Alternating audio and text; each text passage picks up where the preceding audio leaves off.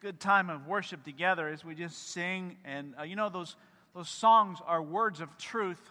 They're words that describe Jesus, His actions, His love, and His character. And so there's something sweet about singing them together. They don't quite mean the same to me at home in the shower when I'm just singing them alone, although I enjoy that. I'm probably the only one that enjoys that. But there's something sweet about doing that together when we come. And being together this morning, we want to look in God's Word and see how the Scriptures teach us, not just as individuals, but also together as God's people and His church. So turn in your Bibles, if you will, to Psalm 23. As we get started this morning, carrying on our theme, our message series in the 23rd Psalm. A good shepherd, Jesus Himself, our shepherd, and then us being the sheep. So, beginning in verse 1 of Psalm 23, it says, "The Lord is my shepherd, I shall not want. He makes me to lie down in green pastures. He leads me beside the still waters." So far, we've taken those two verses, and we're breaking them down to say, what is it really? I want you really to focus and zero in this morning on the minor things, the small things. Even the small details of God's Word, when you put them under a magnifying glass or put them under a microscope, have tremendous impact on our lives and our relationship with God. And that's really what we're doing, is we're taking a very close look. We're examining this Scripture very carefully. How does this principle, God, Jesus being our shepherd and us being the sheep, really help us to live? And I want to focus on the second part of verse 2 this morning. Last time we looked at the fact that He makes us to lie down in green pastures, and we talked about all that meant. And then today, this morning, we see that it says, He leads me beside the still waters. The still waters. What does that mean, still waters? The word for still there is really the word for quiet, or the word for peace. And remember, I told you early on that in Psalm 23, we'll often, almost every line, see the character of God examined. So we're learning a lot about God's character through this psalm. And sometimes we can even fit His names into these passages. That's true again this morning. When you see it says, He leads me beside the still waters, or you might translate the quiet, the restful, or ultimately the peaceful waters. That also reminds us of a character trait of God Himself, Jehovah Shalom, the God of peace, the God who is peace. Shalom is the Hebrew word for peace, and it really is a concept throughout the Scriptures. As a matter of fact, let me give you some homework. If you want to do some extra study, you can turn to Judges chapter 6, right in the 20s, 20, 21, 22, 23, 24, right in there. Look at Gideon's life and how he learns about the peace of God. And that's where the Scripture calls Him Jehovah Shalom, God of peace. But that's what it's referring to, and it has to do with these waters that are peaceful. A peaceful God, the God of peace, is able to lead us to waters in peace, peaceful waters. And the idea really there is sort of the perfectly running waters. And you got to know about sheep. We've looked over and over again how ridiculously silly, simple, and dumb they are. And it's true. We're just like them. So we can all be in that boat together. But that's really the point. And one of the things about sheep, when they go to water and find water, if the water's running too fast, if it's swift running water, or if it's making a noise because it's bubbling, or there's a waterfall nearby, it scares them. So they'll be attracted to it at first because it sounds like water, and they'll run to it and then get very close and then back away, and they're scared by the noise, and they will never drink it. Matter of fact, it's been recorded that some sheep have dehydrated to death right next to running water because they're so afraid to drink it from swift current.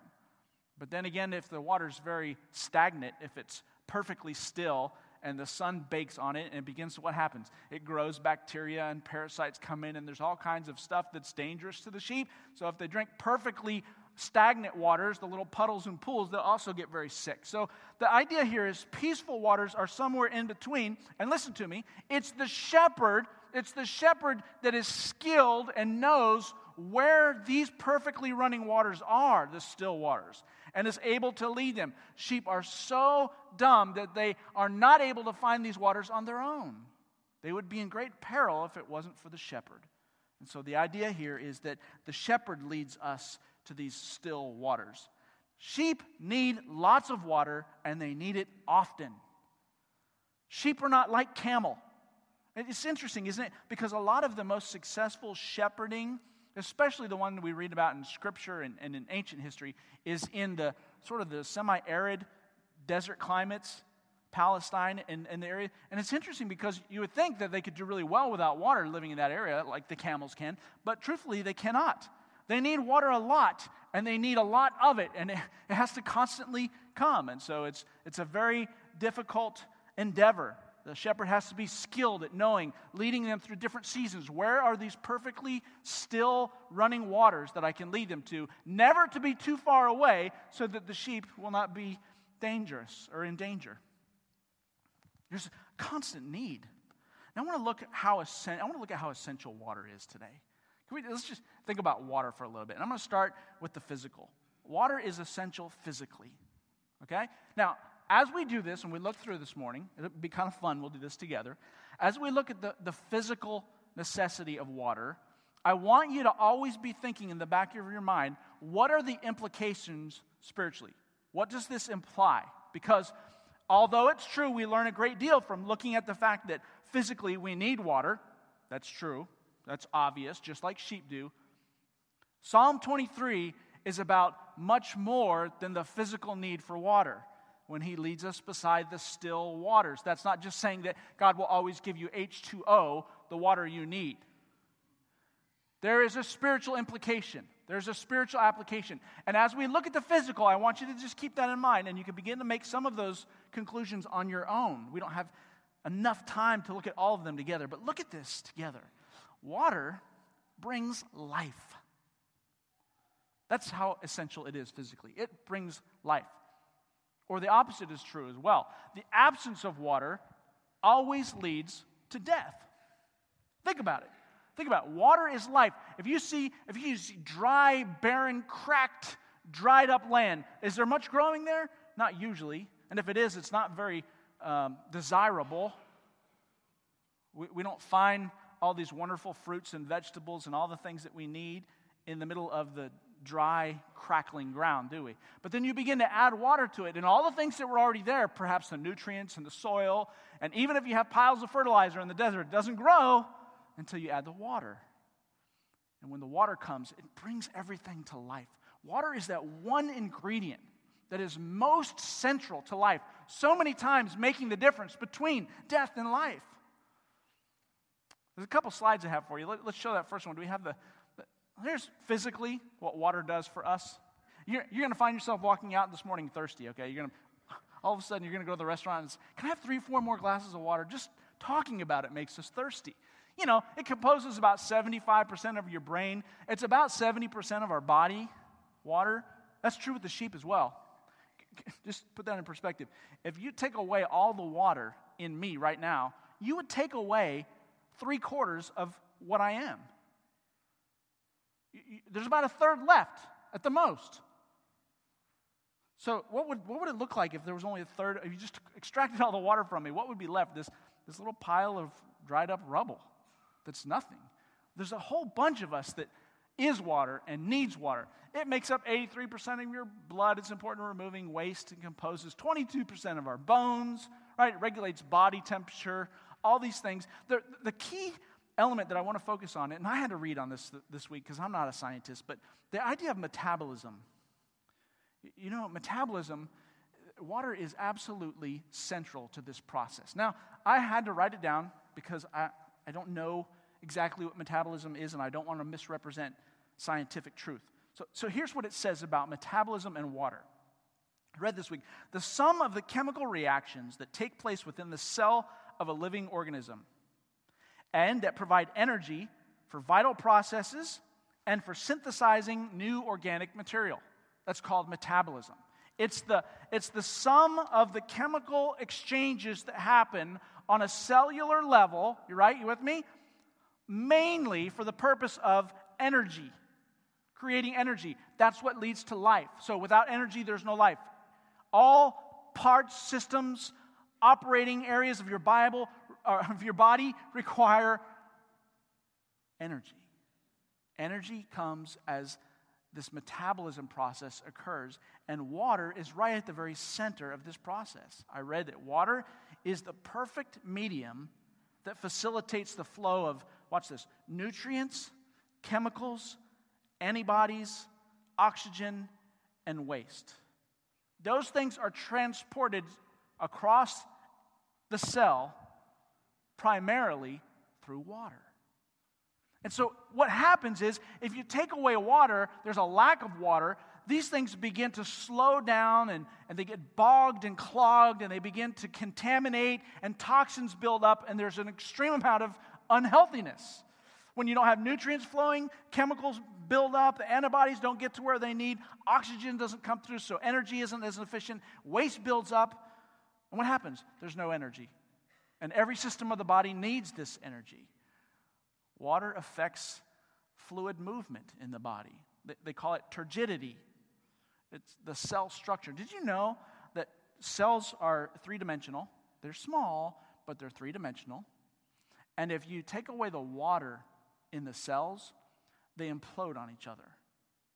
They fall apart, literally. It's the water that holds them in place and in structure. Just think about it, guys. I know we're not scientists, okay? Not going to be a quiz or a test on the science. But just make some application here. The water is what gives the proper solid structure for the cells to be able to connect with one another and build tissue and carry on life at the very cellular level. Water is important. Next picture there. Let's look at what it looks like without water. You just look at that picture. You start getting thirsty. Could you imagine being out there in the middle of the desert in the 125 degrees, and it's hot and dry, and by the way, there's no sign of water anywhere nearby, and you just walk on and on and on. Just think about what happens to your body. Think about what happens to your mind. Before you know it, in a situation like that, when you first started off, you were noticing maybe the wind and the sand and having a conversation with your buddies. But after day 1 and day 2, let me tell you something. If you've ever been there, there's only one thing on your mind. That's water. It consumes, it preoccupies every bit of mental energy. And you begin to crave, you begin to thirst, you begin to need it. I want you to experience that in your mind. The next one there is a town, a little village built. Could you imagine living in a place where there was no water? There's no water. So all the things that you have to do for sanitation, no water. Your own personal health, well-being, vitality, no water. But that's where you live. Could you imagine that? You see, that's what, when David writes in Psalm 23 about the shepherd leading us to the still waters, that's the environment they live in. That's the world they exist in. Water is the center of everything. It's not like America where you just turn on the tap and water comes out. It literally determines activity of your life socially, economically, politically, all surrounding water. Now, you thirsty now? Everybody's looking at that picture, getting your mouth's drying. Okay, show the next one just to give everybody a little, there you go. Now you feel better? Do you see what happened? Now, probably not everybody in the room, but I would venture a guess that when we looked at those dry, arid, dry pictures, you physically were affected. Somebody started, you're uncomfortable with that thought. And then when we show this picture of the water just, refreshingly falling into the glass and it's just bubbles and overflowing, doesn't that look good? Isn't there something that you want to reach out and grab that thing and take it and drink it? That's how water plays into our existence. That's how central it is. It determines our vitality, the strength, the vigor in life. Dehydration affects every area. By the way, think of some symptoms of dehydration, just in your own mind. What happens when you get dehydrated? Some things start to happen. Do you know that scientists will tell us the first symptoms that you sense have to do with the effects of each cell getting dried out and beginning to implode on themselves because the water is what holds them up. And so they begin to cave in and fall on each other. And those are the first symptoms physically that you feel that, I'm thirsty. You see, it happens at the very core level. Now, begin to make the spiritual transformation here. What does that imply for us? Spiritually, in our soul, in our well-being, the way that God has created us, we also long for and need to be refreshed. There's at a spiritual, cellular level, if I can say that. There is a need for water so that things can happen that have to happen spiritually, that have to be present in our relationship with God, that have to be active in our life as we learn to follow God, that are just as valuable, that are just as critical, that are just as essential as water is physically. And that's why he uses this analogy. Sheep are made aware of their lack of water by what's called thirst. Thirst drives sheep. If they get thirsty, if the shepherd allows them to get thirsty before finding water, they will begin to wander. They will begin to seek it on their own. They get crazy-headed. Do you think they're dumb when they're not thirsty? When sheep get really thirsty, it's like they turn into there's nothing but water and I can't hear anything, see anything, do anything other than just randomly wander looking aimlessly for water. That's what happens to sheep. So aren't you grateful that as you and I are sheep and when we get thirsty, listen, when there's a longing in our hearts to be satiated and refreshed and connected with God, and that is not met, we begin searching and wandering aimlessly to try to fill that thirst, to try to quench what we're longing for. But the good news is that Psalm 23 tells us that because he's a good shepherd, because he is my shepherd, I belong to him. I don't want. He makes me to lie down in green pastures, and he will lead me beside the still waters. He will be for me, lead me to what I need to experience to be refreshed. It's essential physically. But now I want to show you water is also essential for the soul. And that's where we're going to spend a lot of our time this morning. Did you guys know this? The human soul has a great capacity for God. Did you know that? Think about what that means. The human soul, that's you. The part of you that we don't see. The part of you that doesn't always come out and other people don't always know of or see right away, right? The inside, your identity, your being has been created by God. So it didn't morph. It didn't accidentally evolve. It was created wonderfully, dynamically, creatively by God himself with this in mind. Inside your soul is a huge, tremendous capacity for God to insert himself. That's how you were created. That's how we exist. And when in our life, because of whatever happens, or we're wandering, or we're not walking with God, or we're not experiencing that, when in life we do not experience the constant, ongoing filling of God in our soul, guys, we thirst. Oh, we thirst. How do you know that's true? Well, you should see how many people turn to alcohol in our country when they're lonely, when they're frustrated, when they're depressed.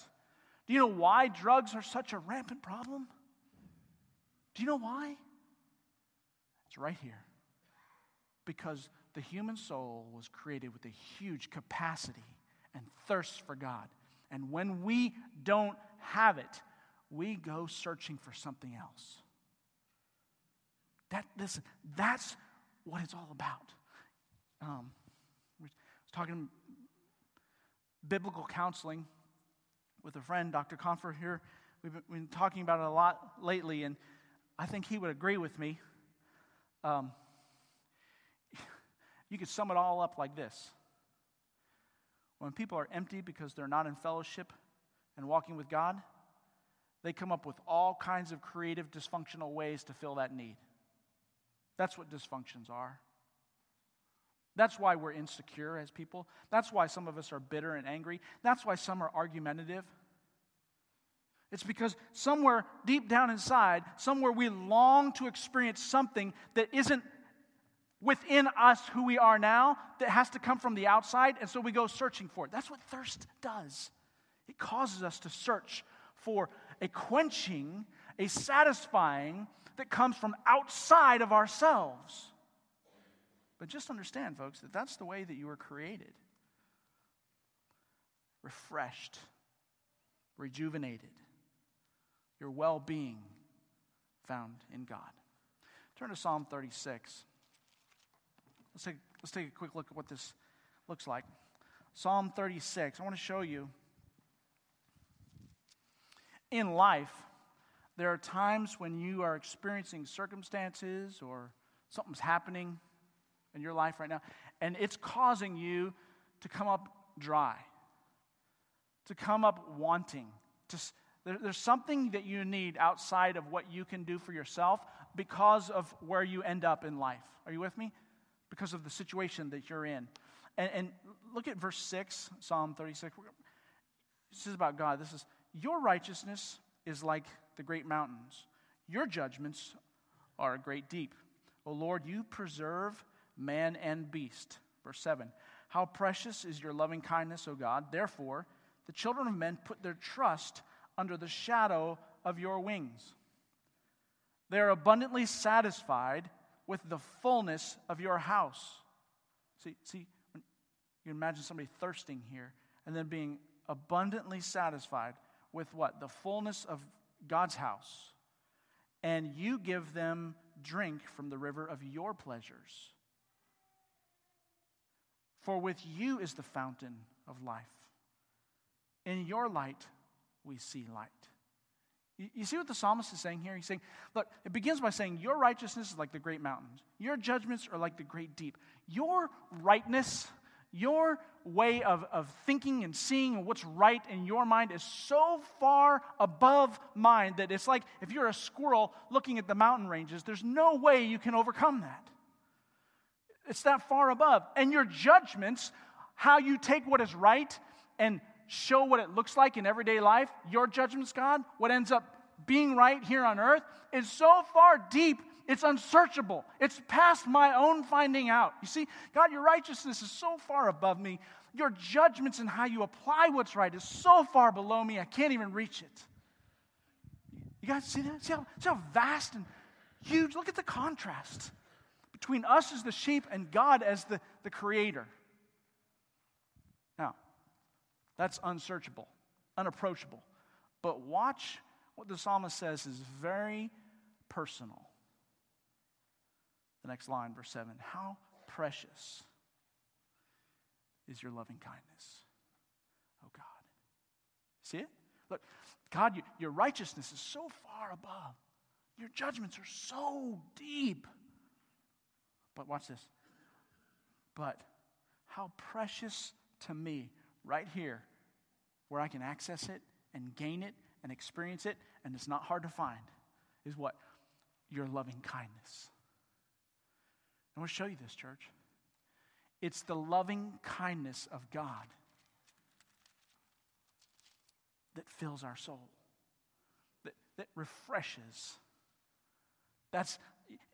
I don't know how to apply God's righteousness without his loving kindness. I don't know where his judgments fit into my life. I'm overwhelmed. It's too far, too deep for me, except for through his loving kindness. You guys understand that? If it wasn't for God's, think about the word, loving kindness. That means his love, which he gives to us sacrificially.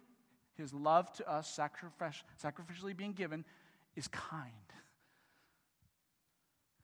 God's love takes you into account. God knows you and understands you. God's love comes in a personal nature. That when you're experiencing those things in life, like, I don't know how I got here, I don't know how to face what I'm doing, I don't know how to navigate what I'm walking through right now, and God's righteousness is so far above, and His judgments are so far deep, how is it that I'm going to be quenched? How is it that I'm going to find identity? His loving kindness. Because He cares. In fact, oftentimes, church, God will lead us places that seem dark and dry so that we can get to the still waters. There are circumstances, there are situations that you're going to walk right into. I wish as the church, we could really learn this right here. And the reason we walked right into them was because we were following the shepherd. He's going to lead me into those. He's going to lead me to places where I can no longer hold on to my own righteousness. I can no longer rely on my own reason and my own best thinking to apply, well, what is God's will? What is right here in God's mind? There's some place God's going to lead me to where I can no longer do that on my own. But what's precious to me at that time, what I'm thirsting for, what I'm longing for, is His loving kindness. He shows me. He holds me by the hand and He walks me through in my time of need. Well, let's see what happens. How precious is your loving kindness, O God? Watch it. Therefore, the children of men put their trust under the shadow of your wings. Because I don't know where to go, because I'm outside of myself, I can no longer do it on my own, then when I choose to put my trust under the shadow of His protection, under the shadow of His wings, continue to rely upon Him and walk with Him, that's when His loving kindness is so precious to me. Folks, that's when God becomes real. That's when we're nourished. That's when we're replenished. That's when we're revitalized in life. You see, those circumstances that you're facing right now shouldn't be draining you. They shouldn't be viewed as a nuisance and an annoyance in your life. Sometimes they're there because God uses them to allow you to see that in this dry and barren circumstance that I'm in, there's a huge fountain of living water available for me if I will continue to put my trust in Him. If I walk according to what He tells me each and every morning, abiding in the light of who He is. In your light, we see light. Folks, it's a process. We learn to choose to trust God in life. Now, stay with me.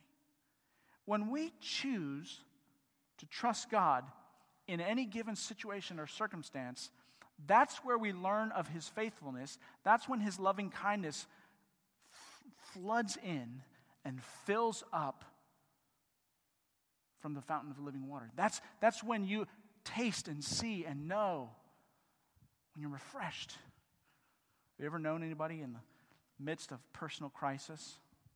I mean, crisis like you and I wouldn't want to be part of.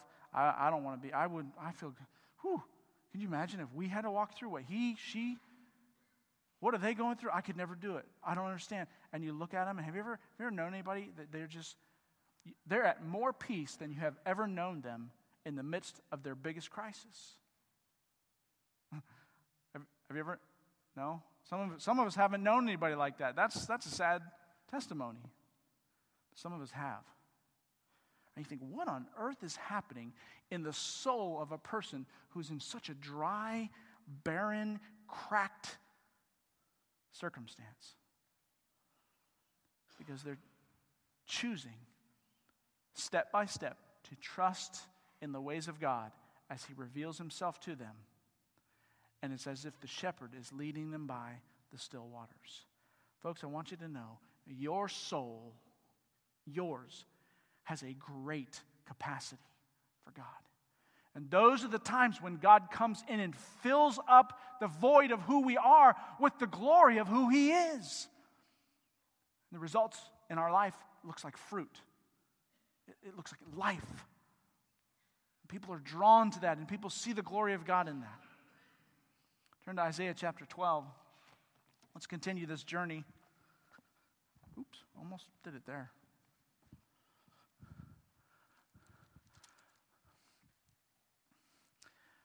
Psalm 36:37 showed us this contrast between who we are and who God is. And yet, in His loving kindness, we meet Him personally. We're refreshed. Isaiah 12 shows us again how we access this living water. Beginning in verse 1, Isaiah 12. Look at it. "O Lord, I will praise you. Though you were angry with me," let's stop right there. Is it possible that God could be angry with you? It's a tough question in church, isn't it? You wanted to hear something a little more entertaining this morning, I know. Is it possible that because of your own waywardness or your own choices, that what you would be getting is the anger of God, the judgment of God? Does He have the right to be angry with me when I sin? Yes, He does. Absolutely, He does. Does He have the right, because of my disobedience and my imperfection, to cast me far away from Him so that I don't experience the goodness of who He is? Does He have that right? Do like this. That's called being holy.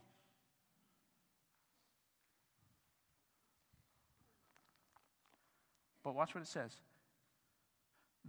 "Though you were angry with me, your anger is turned away, and you comfort me." And you comfort me.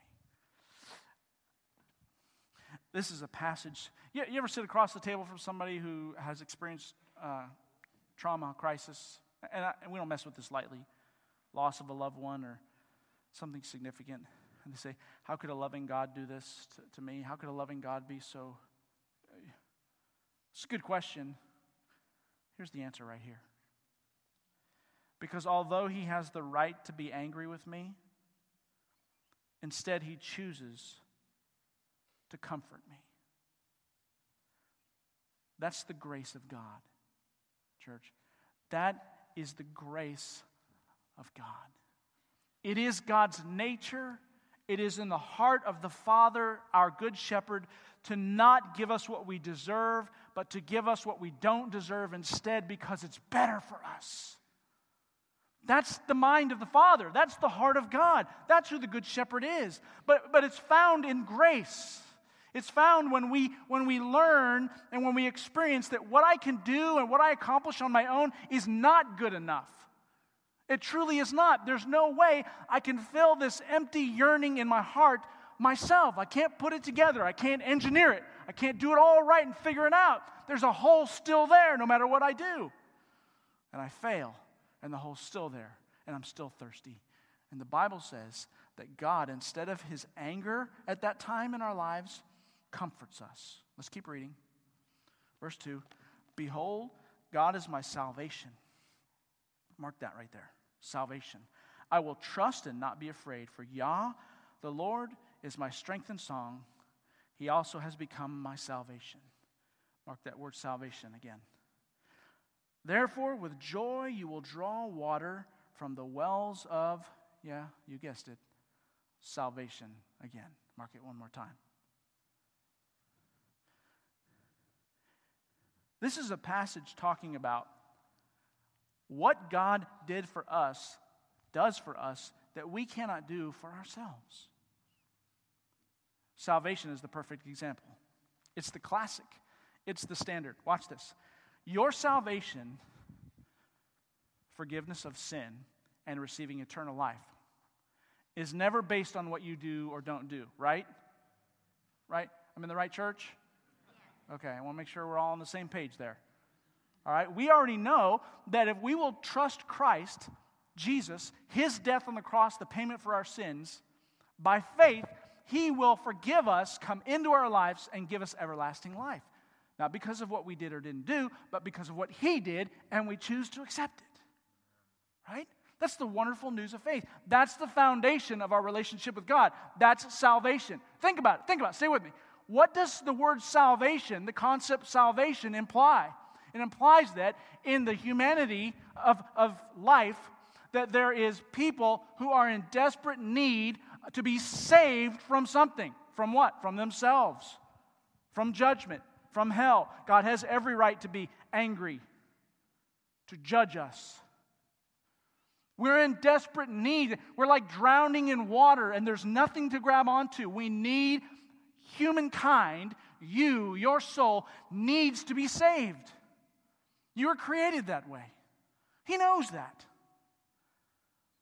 And the part of God that says, listen, there's no way you're going to save yourself, so let me intervene here. Because I love you so much, I will give you what you don't deserve. I will pay the price for your sins. I will do it for you. Now reach out and grab hold.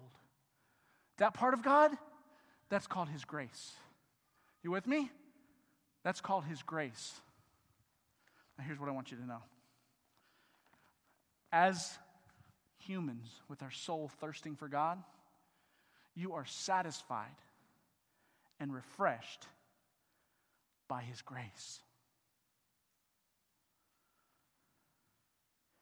Behold, God is my salvation. I will trust and not be afraid, for Yah, the Lord, is my strength and my song. You see that? Hey, listen. Did you mess up this week? Anyone? Did anybody find out this week that you are not perfect? I should probably ask it the other way. Did anybody learn this week that you are perfect? Like to just see who that was. No takers on that one. So I'll assume then by default that all of us learned, or at least understand, that we are not. Anybody experience that this week? Failure? Made a mistake? Let's call it what it is. You sinned against God. But it was just a little sin. No. You sinned. You chose your way instead of God's way. You listened to the world instead of the kingdom of heaven. Right? At some point you let down God and you thought, or maybe you didn't, but now you are, I really let Him down. I failed. You know, it hurts our pride. It hurts our I think I'm okay because of who I am. I can do it myself. That really hurts that part of us. Listen, that failure this week, let it hurt that part of you right now. Let it do its work. Yes, your failure hurts your independence. As a matter of fact, if you follow it through, your failures, your sin, will crush your independence. Let it happen. Watch what happens now. When we receive forgiveness, confess our sins, He's faithful and just to forgive us all of our sins and cleanse us from all unrighteousness. 1 John 1:9. When God forgives based on His nature and His grace, watch what happens. The dry, parched, miserable soul is refreshed. Yeah. That's where confession brings cleansing, because it's when God extends grace. It's that part of Him when He gives it to us, when we live there, when we remain there. That's the part of Him that's like a fountain of water pouring on dry land. A dry heart. A parched soul is refreshed when God extends grace to you. Did you guys know that's who He is? Come on, church. Did you know that that's who God is? He is a God of grace and tender, loving mercy and kindness, that even though He's holy and just and His righteousness is so far above the mountains and His judgments are so far deep below, they're unsearchable, even though that's true, He still cares about you personally, even when you fail. And when He extends His grace to you, when you return, when you trust Him, you're refreshed. Did you know that's who God is? Did you know that's what David meant when he wrote in Psalm 23? He leads me beside the still waters. That's exactly what he meant. I want to show you one more thing. I hope we have time for this. Here we go. The last part of verse 2 there, look at this. It says, for Yah, the Lord is my strength and song. He also has become my salvation. That's a quote from Exodus 15. It's a song that Moses was singing in Exodus 15. Did you know that? And Moses was singing a song of praise in the book of Exodus, because why? Because there was an exodus going on. They were delivered, they were, watch this, saved from Egyptian slavery, set free, not because they deserved it, but because God is a gracious God. And that's the context that Moses is singing this great song about how faithful God is, how strong he is, but yet how much his strength and faithfulness has refreshed my own soul personally and the soul of our people. Happened during the Exodus when they were out in the wilderness. Now turn to John chapter 7 very quickly. I don't have a long time to do this, but I do want to show it to you. You with me? Come on, church. We got to think fast because I don't have much time. You with me? All right, check it out. So what happened was we just read a quote about God's grace when Moses was singing about it after being delivered into the wilderness, set free by God's grace, right? John chapter 7, verse 37. Now here's what Jesus says. So many years later, on the last day, that great day of the feast, Jesus stood and cried out, saying, now hold on just a minute. Here's the last day of the great feast. This is a reference to the Feast of Tabernacles, okay?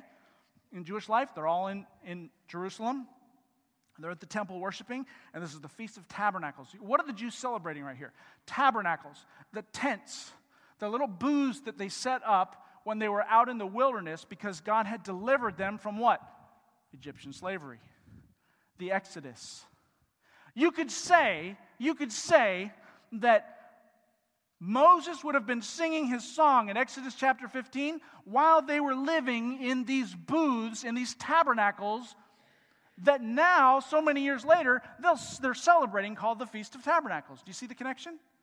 It's that last day of the feast. It's a 7 or 8, depending on which line of Orthodox you come from. It's a 7 or 8 day feast. And on the last day, the seventh day, each day they had come and they had taken water from the pools of Siloam, poured it over the altar of sacrifice. On the last day, they bring 7 pitchers, 7 golden bowls of water, and they bring it up, and there's this frenzy of celebration.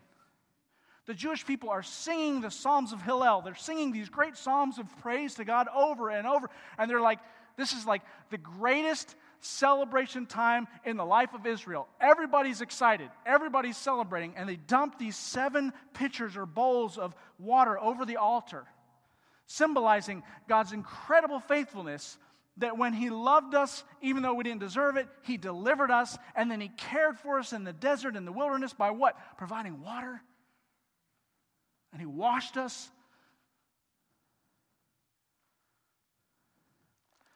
And on that day, with that feast at the center of everybody's attention, Jesus stands on the steps and says, if anyone thirsts, let him come to me. He who believes in me, as the scripture has said, out of his heart will flow rivers of living water. Jesus is saying, listen, all that we're celebrating right here about the grace of God the Father and experiencing the strength of knowing that he cares and provides for you when you need it the most, all of that, Jesus says, that's who I am. Do you want to be refreshed? Do you thirst? He says, come to me. Our living relationship with the Lord Jesus Christ is the water for your parched soul. That's a daily need. You don't just get water once now and then a little bit more next year during revival, and then maybe when something happens 2 years from now, a little bit more because you decided to turn to him. That's not when we're refreshed. It's every single day we thirst and we need a living relationship with the one who has died for us, with the one who gives life, with the one who satisfies. There's one more point that we need to see, and then we'll close. Physical need is essential for water. There's an essential need for water in the soul. But what happens when we're thirsty? What happens when we turn to something else when we're thirsty? I want you to turn to Jeremiah chapter 2. That's where we're going to close. Jeremiah chapter 2. See, man, we got around a lot of Bible verses this morning, a lot of passages in Scripture, almost like it's important. Like we might need what's written in here. Hey guys, listen church, did you know that what we read about, what we study, what we learn actually brings life? It actually helps us. That's what these sermons are about. Okay? Jeremiah chapter 2. When we're thirsty, What happens when we look for ease? We look for ease. Look at verse 11. I'm just going to focus on these couple of verses. This is when Israel turned from God and turned to idols. Okay? Look at what God says. Verse 11, has a nation changed its gods, which are not gods? But my people have changed their glory for what does not profit. He's talking about when the children of Israel already learned of his faithfulness, his great grace. This is an awesome God. Yeah, we celebrate him all the time. But you know what? Sometimes it's hard to keep relying on God. And look at those other nations around us. Look at those people. They don't have to turn to the living God and go through all this sacrifice. They make these little idols, these little dolls and wooden figures, and it's easy to make that. Listen, you just put it on the mantle, and then you burn a little incense to it or sacrifice a little animal to it, and before you know it, you're on with it. It's so much easier to handle. You can control an idol. It's easier. Listen, just because Jesus Christ is the solution for your thirst doesn't mean it's always easy. He will lead us to dark places. He will lead us to dry land. There are times of testing, of stretching ourselves out to see what we're not made of so that He can replenish. I think some of you will learn it is difficult to keep up with your Experiencing God study Monday, Tuesday, Wednesday. 5 days. You know how many of us have fallen behind already? Well, listen, I'm not here to condemn you. I'm saying because it's not easy to spend time alone with God every day. It's not easy to have your quiet devotional prayer time and in the Word every single day. No, it's not. But that's what brings the quenching of our thirst. And when we turn to what's easier, there must be an easier way for my thirst to be quenched. I'll do like my neighbors do, or like people at work do. I'll just try this. Keep reading.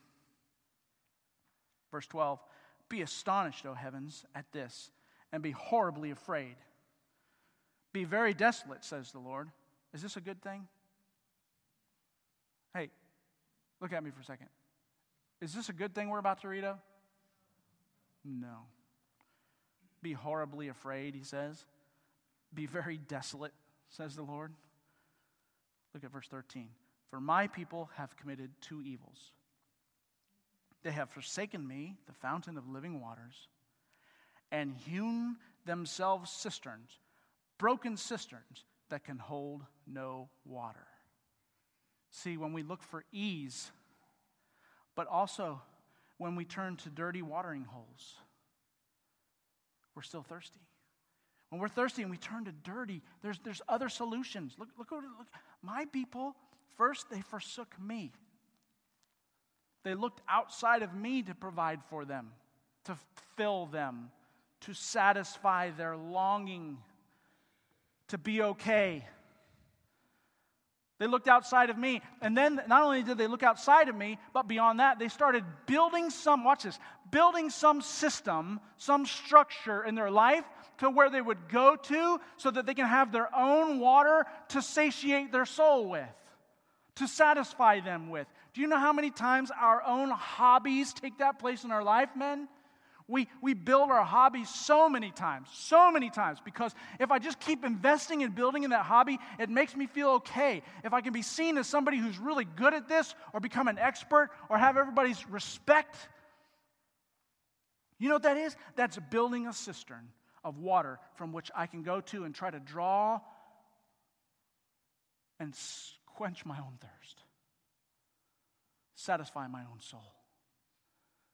And we invest in those things. We build them. Our careers sometimes. Our marriages sometimes.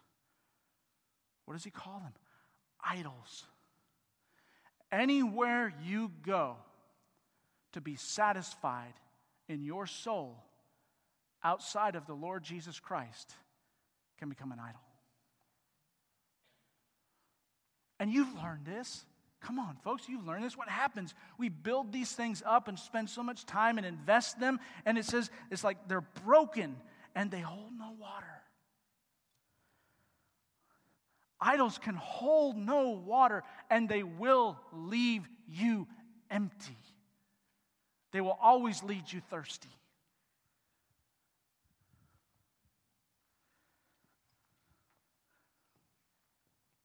What are you holding on to right now, this week? What have you been looking to? I'm not okay. I'm unsettled. I'm upset. I'm depressed.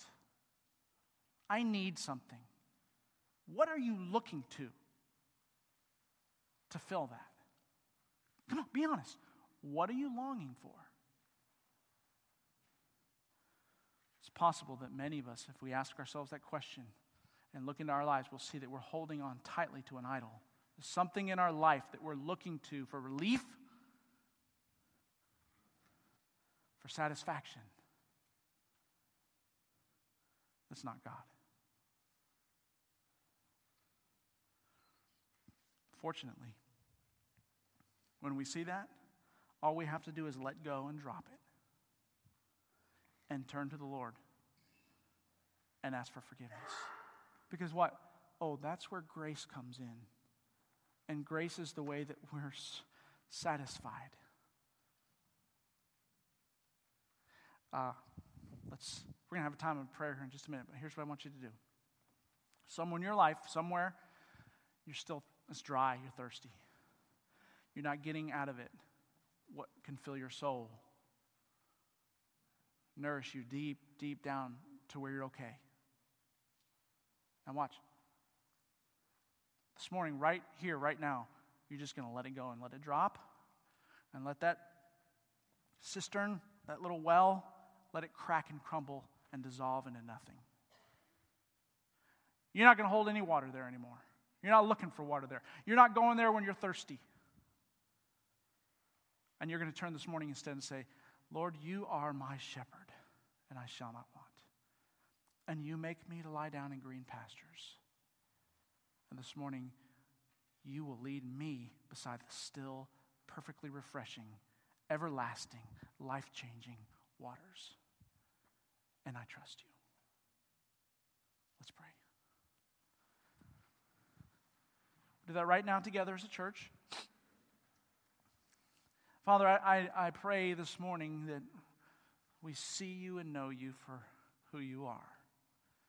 Understand your character. For those that are here this morning, maybe your prayer is you've never been satisfied with everlasting life before. You don't know what it means to have a relationship with Christ, to be saved from your sin.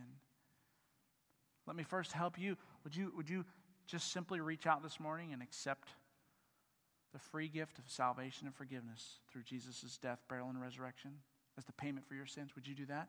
Simple prayer, just like this. Pray with me. I know that I sin, and Father, my sin keeps me from you. I deserve to be judged. But you offer forgiveness and eternal life instead because Jesus died for me and paid the penalty for me. And I choose to believe and receive this morning.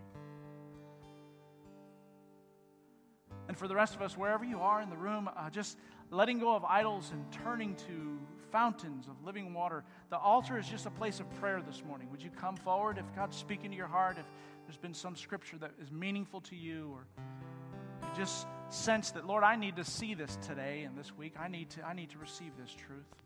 If the Lord's speaking to your heart, you want to come. Perhaps somewhere you're dry and thirsty. It's a relationship. It's a situation. And you just want to come forward and say, Lord, you said, if anyone thirsts, come to you. I'm coming. God, speak in your heart, you come.